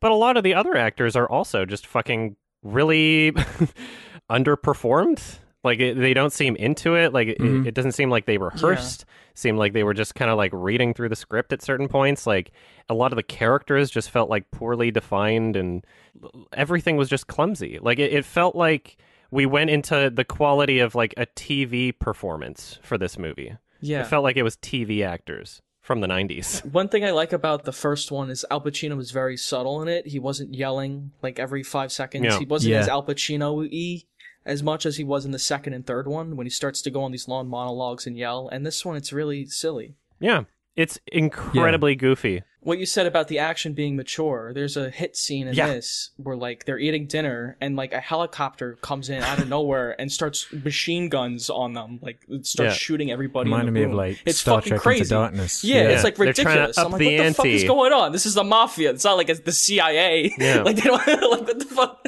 You thought those hit scenes were cool in those other movies you loved? Well, this one's even bigger. We got more explosions, and we got a man who really loves his lucky coat, and he's gonna fucking die while he's yelling about his lucky coat. This is my lucky coat. But then Al Pacino, he just runs out. He just runs out of the building. It didn't really work very well. There was no result or like stakes, or nothing happened because of that. It was like this completely over the top moment. It felt like it belonged in like a Die Hard sequel. It was like Die Hard 4 kind of shit. It didn't feel like it belonged in The Godfather. Yeah. Like all the subtlety is just thrown out the window in this movie. What actually is the story of the movie? He feels what bad. Is the plot? Like, I got so lost. The character feels bad now, and that's pretty much the story. Like, I checked out he's so trying to early. make amends with everybody. I could not get invested in this story at all. It was very early on into the movie where I was just like, not doing it.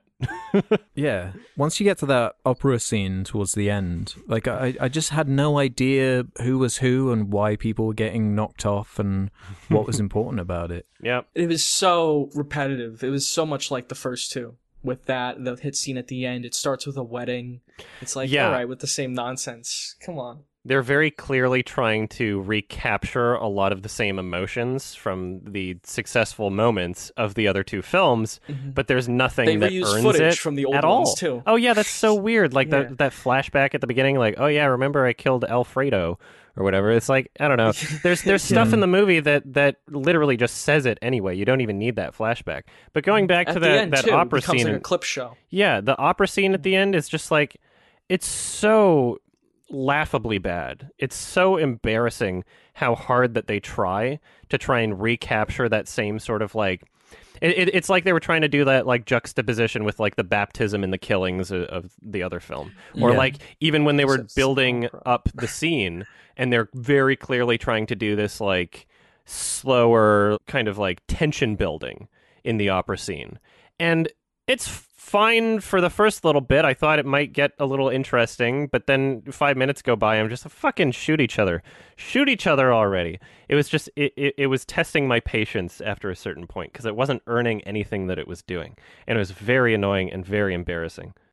Did you think the acting was good from like most of the cast, the people who come back?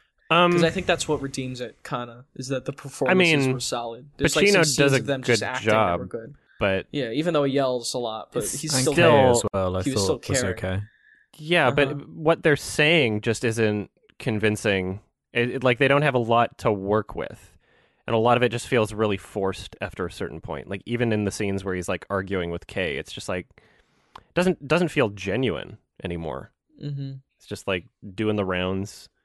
What about Going when through they the were kind of motions. starting to reconnect a bit? Because that was the only time I was like, okay, there's something here. I could see in a movie that was created because of passion and not because they needed to make some money because of a previous movie bombing so hard that they needed a guaranteed success. Huh. Yeah. Yeah, so this was literally a cash grab.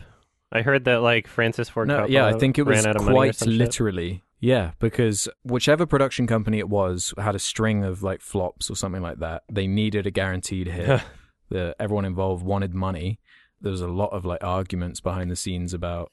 It was why you mentioned it earlier, Ralph. The guy who's a big part of 1 and 2. Who had like ties to the mafia. Robert Duvall. I mean, like he's not in part 3 at all, Okay. and he literally said he didn't want to be in it because the only reason you'd make a sequel this late is for one reason, and it's just for money. And I think it is so obvious. It really comes across that way. Yep. Like it doesn't come. The first 2 movies come from such a place of passion. Like everyone is like in their A game, and they're really expressing something, ideas, and there's so much like artistic expression. And it really does feel like a just trying to recapture this spark for the sake of just a cash grab. It's sad in that way, and it makes it made it fairly just unwatchable to me. Like after an hour of the 3, because it's 3 hours long still, like I was the same. I completely checked out. Yeah. I just couldn't pay attention to it because there's just nothing really of interest. It doesn't deserve is your so attention. similar. Yeah, exactly. Like I was really hoping that it had kind of been oversold as being too bad or something. That it wasn't going to live up to its negative reputation, but from the get-go, it feels completely different. It doesn't have that same dedication to setting that mood and atmosphere in the same way. It's just not the same. Yeah, doesn't really it start with feels him off. writing a letter and there's just like voiceover narration? Yeah, And the Fredo Immediately, flashback. it's like It's what? like terrible. I'm like, oh my god. Just no, It feels like a million movies parody I of feel itself. started like that. Yeah, yeah, exactly. It felt like I a was 90s there's moments I TV was movie. laughing at it. Yeah, definitely. Reminded me Yeah. of like some shitty Stephen King thing, like the Shining.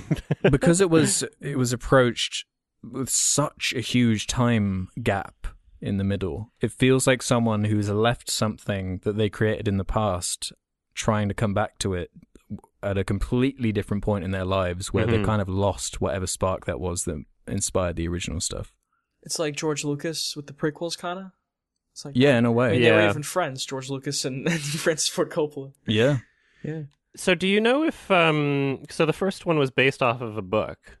Was the second one also, and this one wasn't? Like, how do you? No, I think are the you aware? second one was original, but Okay. it was also written by Mario Puzo. Oh, They were I all think written so. by him, weren't they? Yeah, they're all written. Okay. I don't know the Part third 3. one. I know the first 2 are. I'll double check. is listed on Wikipedia as having Yeah. a writing credit for sure. So written by Mario Puzo and Francis Ford Coppola. And is what it Francis says. Ford Coppola. Yeah. So who knows just how much of each of them? I just don't know what happened to Francis Ford Coppola.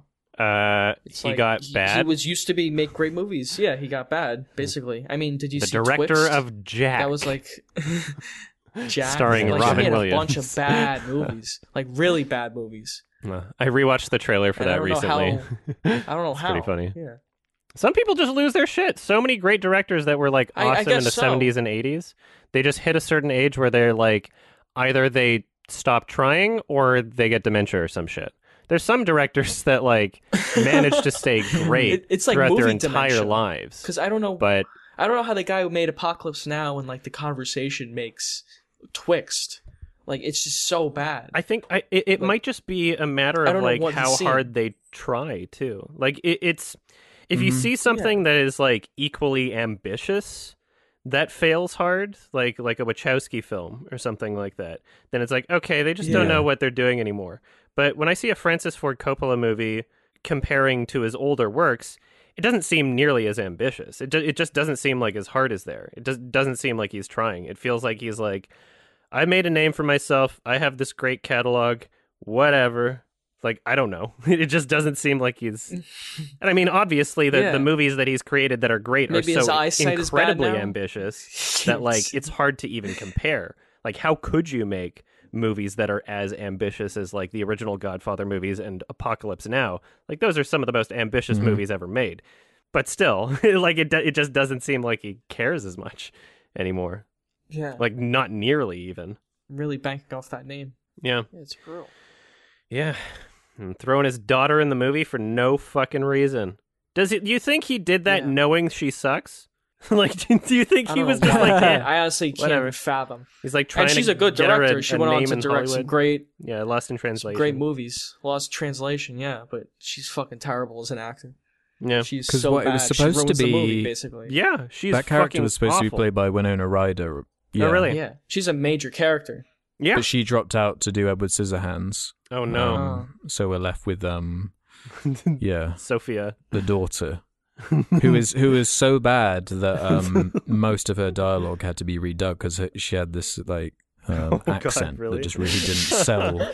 I noticed there was a lot of dubbing in this movie too. Like, not just her. Yep. It was like very noticeable. And I didn't notice that at all in the first two films. And even when we're looking at things like the practical effects, like the gunshot wounds and everything, the gunshot sound effects were fucking awful. They sounded like they were from like GoldenEye or some shit. Yeah, it like- sounded like a video game. Yeah, It was like GTA. Like, when they had that shit down in the first two movies, you'd think you'd just hire the same guy doing like Foley or whatever. You'd think you'd just, like, I don't know, maybe he died, but or something. But like, you'd think if you have that down in the first two movies, that would be something that you would have down in the third, right? But no, it's just a lot of what made those two special and impressive is just completely missing from this movie. And you could have told me it was directed by somebody else, and I would have believed you. It doesn't really feel the same at all. It doesn't have that authenticity, that first Not time. at all. It doesn't even have the dark, contrasty lighting, really, which is something the studios hated, and now that it's gone, it's like, I miss it. I miss the look of the Godfather movies. It's not really here anymore in this one. Mm-hmm. Yeah, I don't know. I don't hate it. I think there's a I lot kinda of fucking good things hate it. about it. It's not like the worst movie we've ever talked about. It's not like the prequels or something. But it is like not on that level of the first two. It's not even close. It's everything Yeah. I was fearing the second one would be. Okay. Basically. And it wasn't. And so you've seen part 3 before, right? I'd seen parts of it before. I never Oh, sat really? down and watched the entire thing. Okay. But I'd seen like the ending. I'd seen all of Sofia Coppola's acting. Oh, God. Like, Yeah, the shootout scene in highlights. the top. It's ridiculous. Yeah. So, like, It she didn't feel can't like the act same for movie. shit. When fucking when she dies and she's like, Dad, Dad. and then just falls over. It's like, oh my God. And then her love interest cousin is just like, no. For the first 2 hours, the movie was just like really, really boring. And then the last hour, it just became fucking laughable. It just became a comedy. It was just so absolutely ridiculous and just fucking fell apart in such a monumental way. It was so embarrassing. Really melodramatic. Yeah. The whole love plot with the cousins was ridiculous. Yeah. What the fuck, Yeah, the Francis? class and style just robbed of it. Yeah, It's a shame. It's really sad what happened. it is a shame, but it's also like they had a decision. They could have kept their integrity and not made it, and just left this awesome duo of movies. But they had to, They had to make Go money, for the money. which is fine. It's a capitalist society, but it's like, Yeah. why don't you make a good movie? But it's like, yeah, like you had You have all the that resources. time. You know, Why not do tons it of people right? are going to watch it. They didn't know do how to it make right. a good movie anymore. Get someone else to direct it, even. If it's clear Yeah. Francis Ford Coppola doesn't give a shit, have him produce it, and then have someone else write it and Yeah. direct it. I don't know what the fuck Like, they're it's doing. just, Even, it's a mess. And Al like, he Pacino valued even the had brand. huge problems with it. Like he said he didn't believe that his character would do the things that he does in that movie. Like, go to And it's like- confession. Yeah. Yeah. obviously. Could you imagine being Al Pacino acting alongside Sofia Coppola in those scenes? Because that's all I was thinking. It's like, this guy is there in the It's same funny. shot, and she is delivering her lines. And he's just like, he has to just take it like a champ. You can't just Yeah. be like, hey, director, because your she's daughter related fucking to the director. sucks. Like, holy shit. Yeah. Like, what everybody on set's thinking already. Right. Does the Everyone on set director knows know? it, but they can't say anything. That's Yeah. brutal. It just seemed like Yeah. super awkward. Yeah. That must be terrible. Oh, what a mess! I love the end of the movie Well, because like, yeah, again, like really melodramatic, especially with like Al Pacino screaming or whatever, and he does a good job. Like he's doing great with what he has to work with, but then like it literally just cuts to him older. They literally put him in old person makeup just for him to put on sunglasses and slump over in a chair and die. Like, that's what they literally did. It's hilarious. And it's like, why? Yeah. You could have ended the movie before that. I get you that you're trying to be like conclusive and being like, this means that this trilogy was justified. This movie was justified because we show the death of the character. But it's out of nowhere. Like, the movie could have just ended before that. You literally It's just two did shots. a time It's jump. really bad. It's to show him in old person makeup, putting on sunglasses and fucking dying. And that's supposed to be this like epic conclusion to this trilogy. She's like, the end. Like, what the fuck? That was so unintentionally comical.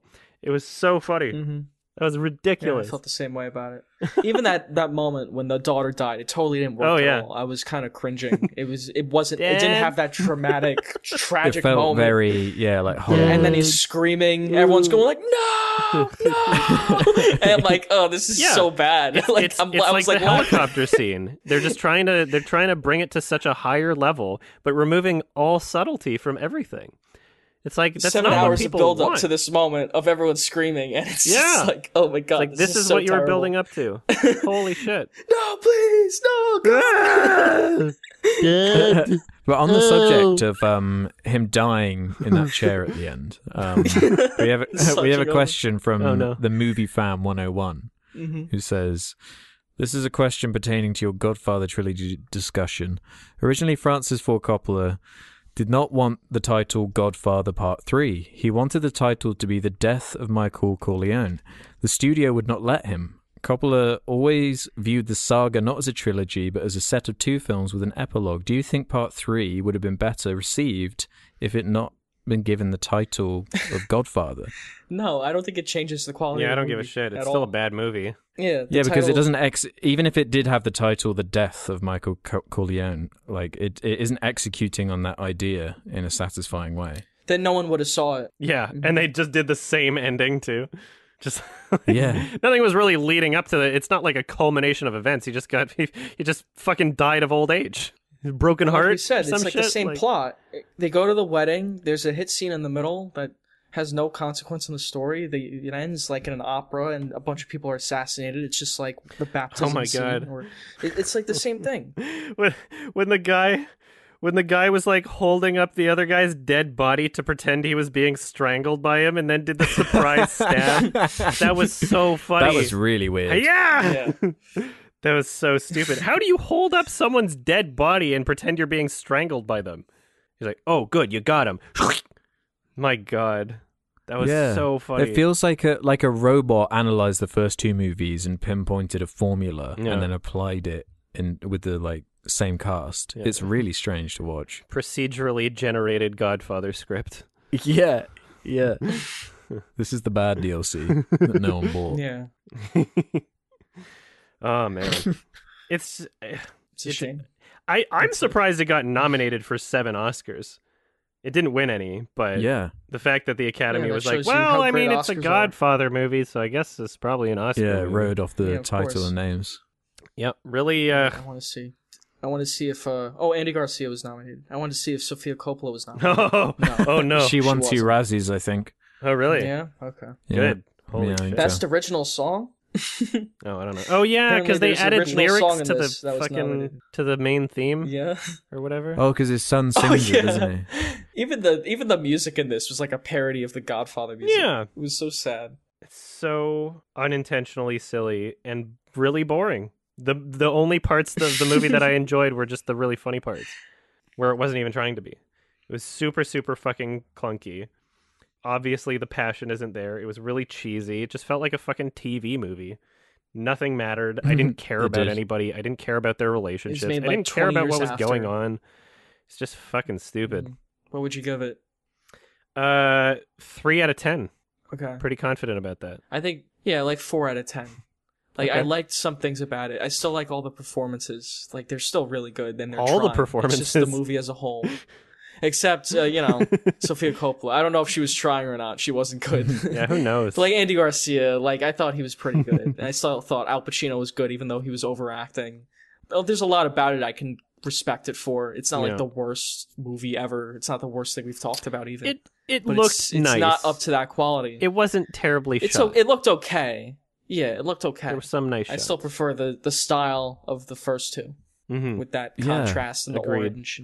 Yeah, I think I have to agree with Ralph's rating of 2-star, because I'm torn on this idea that it's serviceable as like a stupid mob movie on its own, but given the context of it being the third in not only a trilogy, but following The Godfather Part 1 and 2 and everything they represent, it kind of makes it extra bad in my mind. I never want to see this movie again. Like, why would I? It's so long, it drags on, and the only thing that I can really get out of it is just the meme of the just when I thought I was out, they put me back in, which is like joked about in The Sopranos, which is like a really funny scene where they like mock it. Yeah, like That's I guess funny. 2 stars, but I mean, like, maybe even lower, honestly. I'll have a think about it and rate it when this episode comes out, because genuinely, like, what is there aside from just the absolute just dedication to the formula, like, where's the artistry beyond just the cash grab nature of it? Like that really bugs me, that side of it, because it's like, okay, yeah, make your money, that's fine, like, I have no problem with that, but like, earn it. Yeah. Well, be worthy of the first two. Yeah. Or just not even this bad. Yeah. You can't. It's a pretty high bar to set. You don't have to be this fucking terrible. You can at least pretend to be like a little bit faithful towards the ideas that they're communicating in the first two films. It wasn't even that. It was like if somebody different who didn't even like The Godfather made this movie. Yeah. I'm taking into account, too, like, I had really high expectations from those first two. And seeing this for the first time in full, maybe that's why I'm, like, so resistant to it. If I watched it maybe in the future, I would like it more. Imagine if, like, you were a huge fan of Godfather Part 1 and 2, and then what year did this come out? 90-something? It would be like The Phantom Menace. 1990 comes around, It'd be you're like, equivalent. oh, they're finally doing it. They're going to round off the trilogy. Like, how would you feel? Like, I really think you would be like, what? Like, that's just so wrong. That feels so fucking off. And in that way, like, I really don't see much merit in it, especially with the, like, just ridiculous places it does go with, especially with the, like, incest thing. Like, that. Yeah, like, what the fuck? Why? What the fuck, Francis? Like, why was that so? Yeah, Your own It's daughter. really strange. I'm glad they put that in there, because I think without that, like, there's basically nothing to talk about. Like, if it was like the Just all same, the but it moments we was laughed at. Yeah. yeah, if it was Winona Ryder and they took the incest bit out, like, what would there be to even say about it? Oh, it's just the He formula, feels but sad worse. now. He's Yeah. sad. Yeah, man, I don't buy it. I don't. This is basically like giving Adam Wingard the Death Note movie. It's like, so you don't even understand what made the original good. You don't give a shit, clearly. Except it's the guy who directed the original that's what's one. sad about it. Yeah. It's like the same people involved. They're like, oh, But 20 years later, they're totally different people. He hadn't Yeah. made a movie like that Yeah. in a long time. I don't even. Like, I think Apocalypse Now maybe like fried his brain, because that Yeah, movie was a maybe. nightmare Yeah. for him to direct, even more than this. I gotta respect him for making these really difficult to make movies, but I feel like it Absolutely, fucking yeah. fried his brain, and then he could never make a movie after that. I barely associate Al Pacino, young Al Pacino, with old Al Pacino. They seem like completely different people. Yeah. Yeah. That was really bugging me in part 3. Like, it didn't seem like the same character. It seemed like Al Pacino It seemed like Al reluctantly Pacino. coming back He was, like, just to get yelling his and- paycheck. He was like playing Jimmy Hoffa, he does in The Irishman. It was more like that than it Yeah, was yeah, Michael yeah. Corleone, who was very reserved and 'Cause quiet, even his but he took voice- it out like he was a brute force. Like, he killed 10 people in that first movie. He was very scary. But it was all restrained and like looks, method acting, like that. And now it's so over the top. Yeah. Now he's just fucking yelling at everybody and cursing. It's hysterical. Yeah. I could watch like a super cut of all the funny scenes from this movie. That would be the only way I watch it again. It's like just a few clips from like the end and a bunch of incest shit and the bad acting from Sophia. If It's you could get like so a really long. good like 10-minute long supercut of all the funny parts, I would totally watch that. Somebody Yeah. make a supercut of all the bullshit from this movie and post it on YouTube, and I'll like add it to my favorites or whatever. There's a lot of funny moments. Make sure you include the fake strangle and the surprise stab. Anyway, It's so long, and it's still not even 3 hours long. It's not as long as the other two. yeah, That's the irony. It feels longer. It had like this insistence that it was epic because it was trying to be really long and have lots of characters, but there was nothing going on like in the story. They didn't know So what it to was do with really them. boring. yeah. I don't know any new characters they introduced. Like I can't remember any of them. The incest cousin that isn't. Yeah, that's the Harry. only one. Oops. All right. I guess we talked about the Godfather movies. Yeah, We did it. It was fun. Question time? Yeah. Let's do some questions from the Sardonicast subreddit. If you want to leave your own questions for us to answer on the next episode, head over there to the suggestion thread and ask us whatever you like. Let's start with this one then from Elephant646, who says, do you boys have any stories of embarrassing styles you had when you were young? Haircuts, clothes, way you talked, etc. Of course. I didn't have a sense of style when I was younger. Yeah, same. And not at all. Like it's just I don't even know if I really have that much of a sense of style now. I'm just, I guess, more consistent. My brother had a mullet, so I got a mullet. I was a mullet child. I had a bowl Mullet cut at child. one point. Throughout like most of junior high, I wore like cargo pants. So like just like shit ton of pockets. It was like fit a fucking calculator in there and shit. Yeah, and then the day I finally started wearing like normal jeans, everybody at school was like, "Adam's wearing jeans." It was really weird. Yeah, I always had cargo pants. 'Cause I was just thinking of like functionality, you know. I didn't think about style. Yeah. I was just thinking like, I have so many pockets to carry candy in. This makes sense to Yeah. me. There's a billion pockets. Yeah.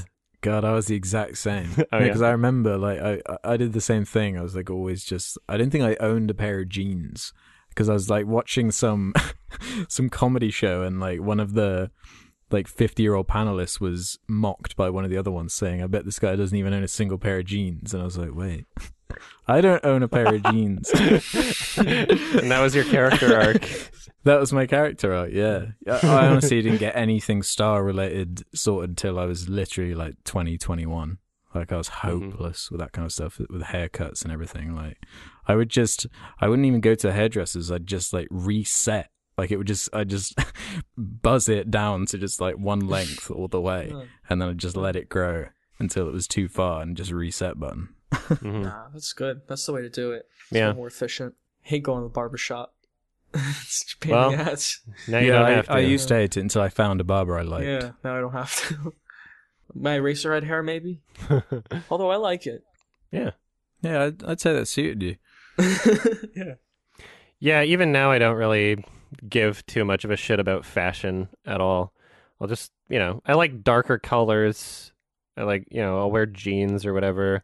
But I don't do anything in terms of like trying to do something fashionable. Like every shirt I wear is something that I'm like supporting something that I like or wearing the logo of something that I like. It'll be from a film festival or a movie or a band or just something that somebody gave to me or like from a convention or something. That's pretty much all the shirts I wear.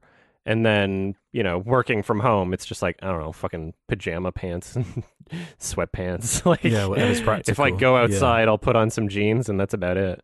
Depends where you are, too. When I'm in LA, I try to dress like brighter colors. I wear shirts with like pineapples on them. Or whatever. And in New York, I just wear like gray jackets. You gotta It's fit with funny. the tone. Yeah, exactly. Yeah, like change how you look. Yeah, I don't give a shit about fashion. How about this one then? It's another not movie related one, but it's such a weird question. I have to ask it. Sardonicast says, I don't know why it's directed at Adam, because we can all answer this, but the Sure. question is for Adam because he's also Canadian and might have some strange encounters with Canadian geese. Have you ever gotten so close to a mother goose and her eggs that another goose hissed at you and then eventually expanded its wings and flew over to you, causing you to run away only for that goose to chase you in the air? This happened to me a couple of weeks ago while I was loading the car outside my university residence building. It's not It's happened pretty to me fun. personally, but there's a shit ton of geese in Canada, that's for sure. Just in like certain areas, you might have to watch out for goose poop if you're walking in the grass or whatever. Yeah, they're kind of annoying. They're but aggro animals. oh yeah, like when they're doing their egg thing. You don't mess with a goose. Yeah, Yeah. There are That's a why lot the of game's geese in so New good. York. I don't mess with them at all. You don't want to mess with them because they're violent. They're like that. Yeah, they'll flap your They're wings violent. around and scream at you. yeah. Yeah, you don't want to mess with them. Steal your keys, throw a rake in the lake. Throw shit on your car. Do you guys have swans? Yeah, I don't know. sure. Somewhere. Yeah, somewhere in Canada. 'Cause There's I a swan find- somewhere in New York. I find swans even scarier because they're a Really? bit bigger than geese. Yeah, because I think they're a bit bigger, right? Are they as And they're- violent? I don't know about that. Well, there was Like- there was always this one swan down when I lived in a different place where I'd walk my dog. There was just like this lone swan that would just wait there, and just anyone that would go by it would just like hiss and do all that, and like you can see its little legs paddling towards you, just to have a go at you. Mhm. They're just like Yeah. dicks. The dicks Yeah. of the animal kingdom. Yeah, there's it was pretty intimidating coming across a moose. Got to tell you, it's like that. Oh, that really? can that can Moose? fuck you up. Yeah. Yeah, Yeah. they're huge. Have you You don't wanna ever mess with them. you probably have to worry about that when you're like driving anywhere rural, right? Yeah, I Like a guess it huge depends moose where. Like coming out. usually there's like signs or whatever for like moose, deer, whatever. Depends on the part of Canada, but yeah, there's they're there's bloody like a huge, bunch of aren't they? wildlife. Yeah, they're gigantic. They're super huge and very intimidating and scary. You do not want to mess with Yeah. them. What are their temperaments like though? Will they? I don't Would they know. go I for guess you? it probably depends on like mating season or something. Usually they don't like Or if they're come young, too yeah. close to people. They're like kind of doing their own thing. When I ran into one, I was basically like my parents had a cabin like out away from the city or whatever. So I was like walking around and then like a moose basically just comes out of the lake like fucking Terminator and just starts like Wow. rummaging through like other people's campsites. I'm like, I'll keep my distance, sort of thing. Yeah. But yeah, it's depends on where in Canada. In Edmonton, there's like a lot of bunnies. They're like basically a pest. Oh yeah. There's a shit ton of bunnies. Yeah, yeah. Vancouver, there's like skunks. A lot of raccoons in Vancouver too. What's the biggest predator you've got in the woods over there? Kevin Spacey. Oh, I don't know. Like I've never seen like a bear up close or anything. That would probably freak me out. Bears are the animals I fear most. I don't think I could ever go into a woods or forest if I knew there was even a possibility of a bear being in there. Because there's like the biggest like predatorial mammal here. It's like what, a badger, fox. They ain't scary. Mushroom. Yeah. I'm glad I don't live in like Australia. Their wildlife seems to want to kill everybody. It's like where all the shark attacks Yeah, happen it's too. terrifying. Seems There's, really like- dangerous there. Yeah. There's like this tiny little Yeah. kind of like a jellyfish thing where it's like it can sting you without you even noticing, and it'll paralyze you and make you like literally unable to breathe, and your only chance Yeah. if somebody like notices what's happening and knows what to do, like they have to assist your breathing and literally like breathe into your mouth until like paramedics arrive and they can like there's some crazy shit out there. Jesus. Yeah. Yeah, when I was last in Australia, I was at like my auntie and uncle's, and my auntie took me outside and was like, "Look down the side of the house," and it was like just a fucking black widow just there, just chilling. It's like my this God. place is horrifying. Yeah. That thing could kill you. In Canada, I don't know. I guess it depends where you live. There's you can look this up on YouTube, but there's like this town in Canada where they actually have like a polar bear patrol, where they actually have like a dedicated part of their town to make sure that polar bears don't eat people. Because like depending on the time of year, they'll have they might wander in from like further up north, and so they have this team where they'll literally like Really? tranquilize it, and then airlift it out with a helicopter and like fly it further back up north. Because if bring it there's away. like a lack of food or whatever, they might come like wandering into town and just like prowl the streets, and you don't want to mess with a fucking polar bear. They're the most Yeah, dangerous bear, aren't crazy. they? Like, you're not going to survive an encounter with one of those guys. Oh yeah, it's Churchill, Manitoba. That's what it is. Yeah, they'll fuck you up. They don't give a shit. Well, that was the tangent of the century. Let's do this one from Ready Seth Action, who says, "Hey y'all, how would you say you rate documentaries compared to any fictional piece of film? I find it sometimes hard to rate a documentary since it is so fact-heavy and usually structured different to a regular movie." Yeah, that's true. Depends on the documentary too. If it's because there's documentaries that are like history documentaries or about an event, Yeah. and then there's some documentaries like American Movie that are about like a couple guys.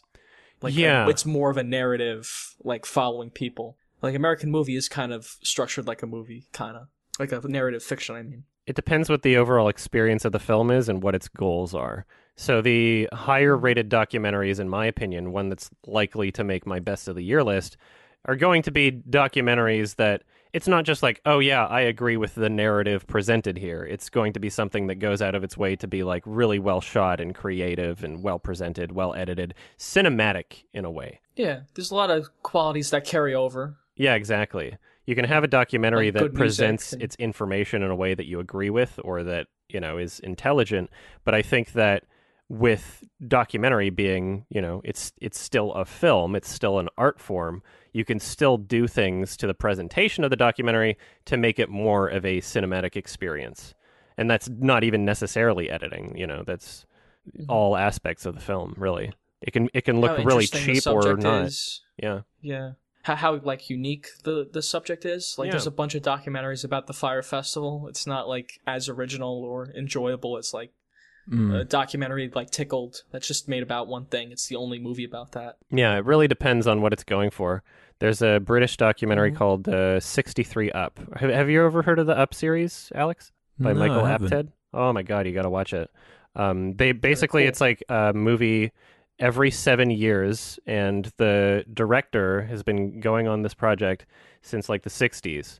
And basically he found just a bunch of different 7-year-old kids from varying backgrounds and just basically interviewed them. And then 7 years later, they're 14 and then interviews them again. 7 years later, they're 21, wow. interviews them again. And then when you see the most recent film, like there's a bunch of them, they're all pretty interesting and fascinating. The newest one, it's called 63 Up. It's like a, I think it was for the BBC. So it's like very much a presentation of like a TV documentary, but with everything going into it and everything it's saying, like the emotions of the film, like it all comes together really, really well into this incredibly unique cinematic experience that is unlike anything, really. Would That highly sounds recommend really that. awesome. Yeah, it's like 3 hours long, I but haven't seen the new really one. good. You don't even have to watch the old ones to jump in. Like you could start with 63 Up, and they show a bunch of clips and footage from the previous movies to like tie into what they're currently saying and where they are in their lives and stuff like that. So yeah, that's a really great documentary in my opinion. The technology too now to make documentaries, it's way easier to make them now than it was back then because the cameras were just really large, like in the 70s, the 60s. Like to bring all that equipment with you and change the film, it was really rough. And now it's like you could bring these really small portable cameras with you. You could be way more like a journalistic approach and have hidden cameras and stuff. Yeah, I've seen documentaries do that. like Yeah, The it's Cove cool. was really cinematic in that sort of sense. Like they it hid felt all the like kind of a cameras in heist movie. rocks. Yeah. yeah, exactly. Like the documentary being made, it's not supposed to be made. Yeah, that had an interesting thing. What about like the Blue Planet and stuff like that? Oh, where love it's, it. like, epic, you know. Yeah, Hell yeah. documentary series. The BBC Symphony Orchestra adds so much to those. Like the Yeah. music is Yeah. such an important part of those documentaries, and obviously the filmmaking too. Like there's a lot of impressive stuff going on there, but like that would be a great example of like a really cinematic documentary. It's epic filmmaking, yeah. Mm-hmm. Yeah, I never really thought about it. It's a good question, actually. Yeah. The Netflix like documentary series, I think some of them feel padded out. Like the cats one, the Don't Fuck with Cats. Did you hear Okay. about that? Yeah, I'm aware of it. I haven't seen it though.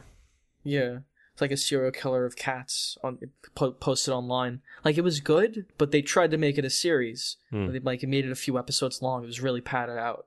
Yeah. It could have just been like a 90-minute documentary, but they insist on making these series for some reason. Well, I mean, like they didn't even get to the part where he tried to murder Rebel Wilson and Jason Derulo. And that's the guy, fat guy, James Corden. Yeah. Please. Cats. Cats. The butthole cut. Release We were the fucking butthole talking cut. about that. They don't need to release it, but God, I heard about how much of a dick Tom Hooper was on set. Yeah, apparently.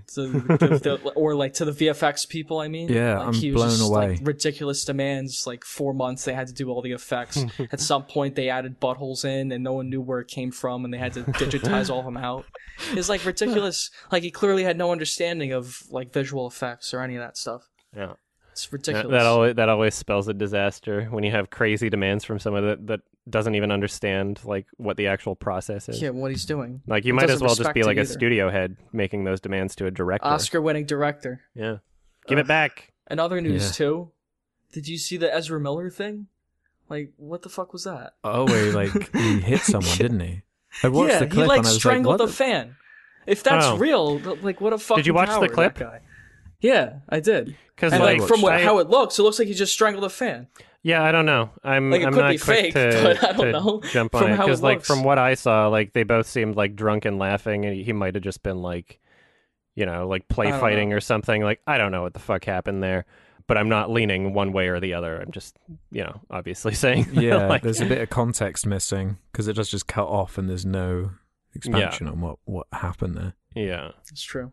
Yeah, they both looked very drunk, Oh. and I don't know if they were being serious or whatever, or if he was just like misinterpreting a level of, I guess, playfulness. Like I don't know what happened. Yeah. It is a weird jump though, to be sure. Yeah, It's very strange. Okay, let's do this cute one from Alistair_13 who says, "What are your guys' favorite movie MacGuffins? Give us a MacGuffin you like." the fuck's a MacGuffin? It's a hard one. You want me to look up like the Wikipedia? You joking? Like R2D2, he's a MacGuffin. A MacGuffin. Like a plot device, like Object, the device, ring, or event that is necessary to the plot and to the motivation of the characters. yeah, like the ring from Lord of the Rings. Okay. Yeah. Okay. Yeah, I don't hear that word used It has some often. deeper meaning to it. Or like the child in Children of Men, like that. That Okay. would be a MacGuffin. That's true. The child. Yeah, I guess that counts. All right, you guys go first. I'll think about this. I like the sled, or you could say the sled from Citizen Kane. Oh, That's a good one. It's a good twist. What a twist! Hmm. I'm trying to think. Yeah, I do quite like R2D2. He's cute. Yeah, R2D2 is a good one. The glowing briefcase from Pulp Fiction. I think that's Yeah. an That's a good iconic one for sure. And people always speculate what it is, and yeah, I like how that's kept vague. The Goober in Spider-Verse is a little self-referential one. Oh yeah, that's true. I like that one. They do that, the Phil Lord and Chris Miller with all their movies. Like Lego Movie had the Craggle, which is like the glue. That's right. Like Yeah, the yeah. glue. They've actually got some good Yeah, ones. they like doing that self-referential MacGuffin. Yeah, the Crackle. What was the it in- Crackle's a really good one. It was in Burn After Reading. There was like a script or something. Oh, that was like interpreted as being real, but it was just someone trying to trying to. It was write like his some bullshit. memoirs. Oh, yeah. it was his memoirs. That was Yeah, it. that's what it was. That movie's so funny. Yeah, the Book of the Dead in Evil Dead. The Book of Eli. Remember that? It was the Bible. Oh God. Yeah, I never saw that that, was the one. MacGuffin. Yeah, it was a piece of crap. Don't bother. It just came to my mind. I don't know. I don't usually think of movies in that way. It's not a question I ask. I think one those are the ring. most iconic ones. Like the ones Yeah, we no. said. Yeah, I think you're right. Does Turnt have a MacGuffin? Like, I bet there's some movies like that have a MacGuffin. I just don't remember them because they're so Turnt. boring. Yeah, maybe Godfather 3 had a MacGuffin. MacGuffin's such a weird word. Yeah, I don't know the Sounds like history of where McMuffin. that came from. It sounds Yeah. like a British thing. McMuffin. It does. Yeah, it does. Oh, what about like the carpet from Big Lebowski? Is that a MacGuffin? The what? The carpet? Yeah, it's kind of what starts the whole story in motion. Yeah. The piano from Punch Drunk Love, like that Oh, yeah. harpsichord thing he had. Yeah, Yeah. that's one. Mm-hmm. Do we want to do one more? We can do one more. Yeah. Yeah, let's do one more. Let's do this one then from GGG375, who says, what genre would you explore if you had the ability to make a feature film? Everyone has the ability. Mm-hmm. If it was Horror. handed to you on a silver platter, Oh, horror, so yeah? on a silver platter. Probably, you know what, the hardest kind of movie to pull off is like a epic science fiction movie. So if it was, like the resources were handed to me on a platter, I'd probably do either like a science fiction or war movie. Like something really hard to do. Like that. Yeah. I think, I don't know, my heart is in drama as like a genre. I think that I would love to tackle a musical, make like a musical feature film. Yeah. Yeah. And so, That'd be cool. yeah, if like, I don't know, because I look at films like Once. Like that's a movie where like the music is really, really, really great and it carries the whole movie forward basically. So if I'm trying to think like if I were to take the plunge into directing like a first feature, if let's say, you know, my album's released and it's well received and people consider it to be like a professional quality sort of thing, then that's already one aspect where I would have that amount of confidence would be like the music. So that would be taken care of pretty much already. And then the filmmaking after that point, although, yeah, it's important to know what you're doing when it comes to the filmmaking, you could also use that as like an opportunity to kind of like learn as you're going. Because like everybody's first feature isn't going to be like a masterpiece or anything anyway. So if the film is offering something like... I mean, okay, well, all right. But anyway, like if the film is offering something more than just the filmmaking aspects, you know, then if let's say there's some like noticeable budgetary constraints when it comes down to the actual filmmaking or just a lack of experience there, at least there would be some other element to the film that would hold it up, and it's not just trying to offer one particular, I guess, creative aspect. Fair enough. I guess for me, I don't know. I love animation, so I'd love to have the capacity to, because that's half the battle, isn't it? Just getting anything like that made, yeah, not being for little kids. That's what's so cool about things like Anomalisa and you know, taking the kind of adult story and applying it. Calling it animation like a genre is I don't know about that, but it's more of like a tool, a presentation. Kind of, yeah. You know what I mean? Like it is a huge investment and talent pool is required to pull off something like that. Unless, we all wish we had just $50 million in a bin that we could Yeah, spend on exactly. a movie. But If I had Exactly. all the resources to make like a legit animated feature film, I would love to do that. I agree with you there. Like when I gave my answer, I was thinking like really practically of like, you know, what would be a logical step towards making something. Like, Yeah, that's how I was anticipating thinking. it, like current. logically, I would do a horror movie like that. You could do on a no budget. Yeah. For like a science fiction or a musical like that. Yeah. Mm-hmm. You need a lot, and you need to negotiate with a lot of different people. And by the time it gets to the movie, when it's done, like it's a totally different thing because there's been so many voices and things attached to it. That's not, you know, your original vision. If I was fucking Elon Musk, then I would make an animated feature. Yeah. If I just had those resources. If I divorced Jeff Bezos, then I would make an animated feature. Right. Yeah. Yeah, I wish I had that kind of money. Because then making movies would be nothing. Yeah, and it's just like if you $10 don't have million to worry nothing. about the return or investment, you know, it's just like if you just have a fuck ton of money and you want to express yourself creatively and you have ultimate control over everything, and you know, if something doesn't turn out well, you can do reshoots, you can throw more money at it, something like that. Unlimited resources. I would love to make a really great animated movie. I would love to make something like that. That would be up there for sure. Yeah, that would be my answer. Yeah, because that's like the creativity involved in that. Like you don't have as much holding you down. The world of animation is so expressive. You can do whatever you want. You can communicate whatever you want. When you're filming something in live action, like to an extent, you have to think of things a bit more practically. Whereas like animation, it's just like any idea you have. Of course, you can express that. So Yeah, I agree with you, Alex. Animation would be for sure up there for me. Yeah, All right.